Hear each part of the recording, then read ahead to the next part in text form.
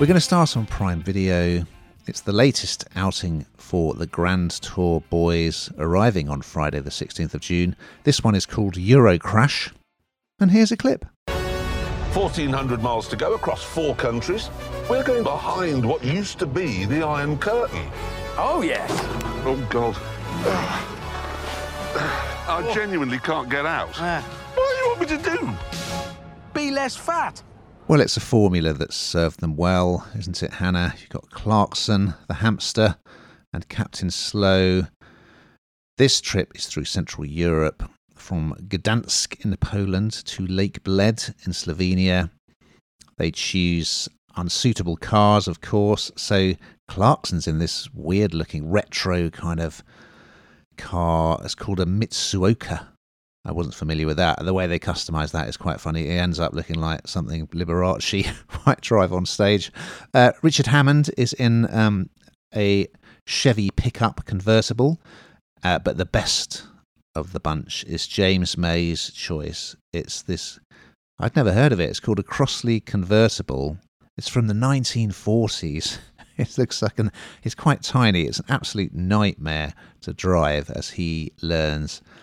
So most of the elements still work, but occasionally you think, oh, come on, guys, do you still need to be doing stuff like this? So they always have a backup car, don't they? So that if someone's car breaks down and is unrepairable, they have to go in the backup car, which is usually embarrassing to drive.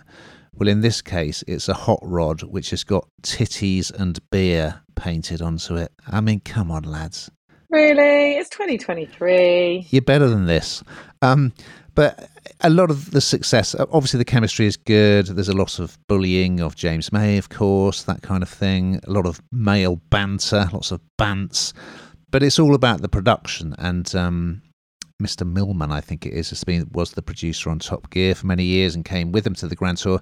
And he does set up some great challenges for them to do, which always pay dividends. So one of them this time around is they have to drive their cars along, and they put archery targets on them, and then these guys on horses with bows and arrows try to hit the targets.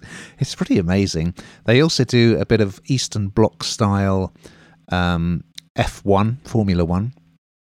It's quite entertaining when Clarkson is so large that he gets stuck in his car and they have to dismantle it around him.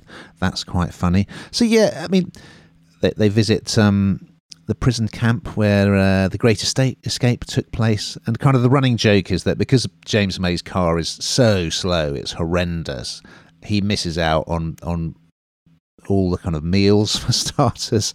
He arrives late everywhere, and he was desperate to go and see this prison camp, and he didn't get to that. So yeah, it's a familiar formula. It still works really well. So if you like the Grand Tour, you're not going to be disappointed. Did you enjoy it, Hannah?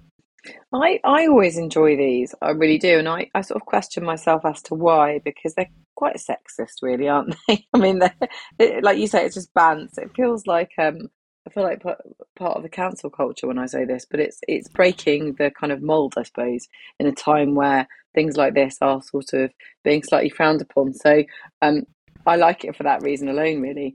And they get on really well, and you know, you were saying about James May and them, you know, taking the mickey out of him and kind of ribbing him, and it just works because clearly underneath it all they are just great mates. And I think their banter works really well. The dramas along the way, and I think James May says that, you know, everybody likes really fast cars like Lamborghinis and Ferraris, but it makes much better telly when you're in something a bit rubbish and makes everybody laugh. And he's not wrong, is he?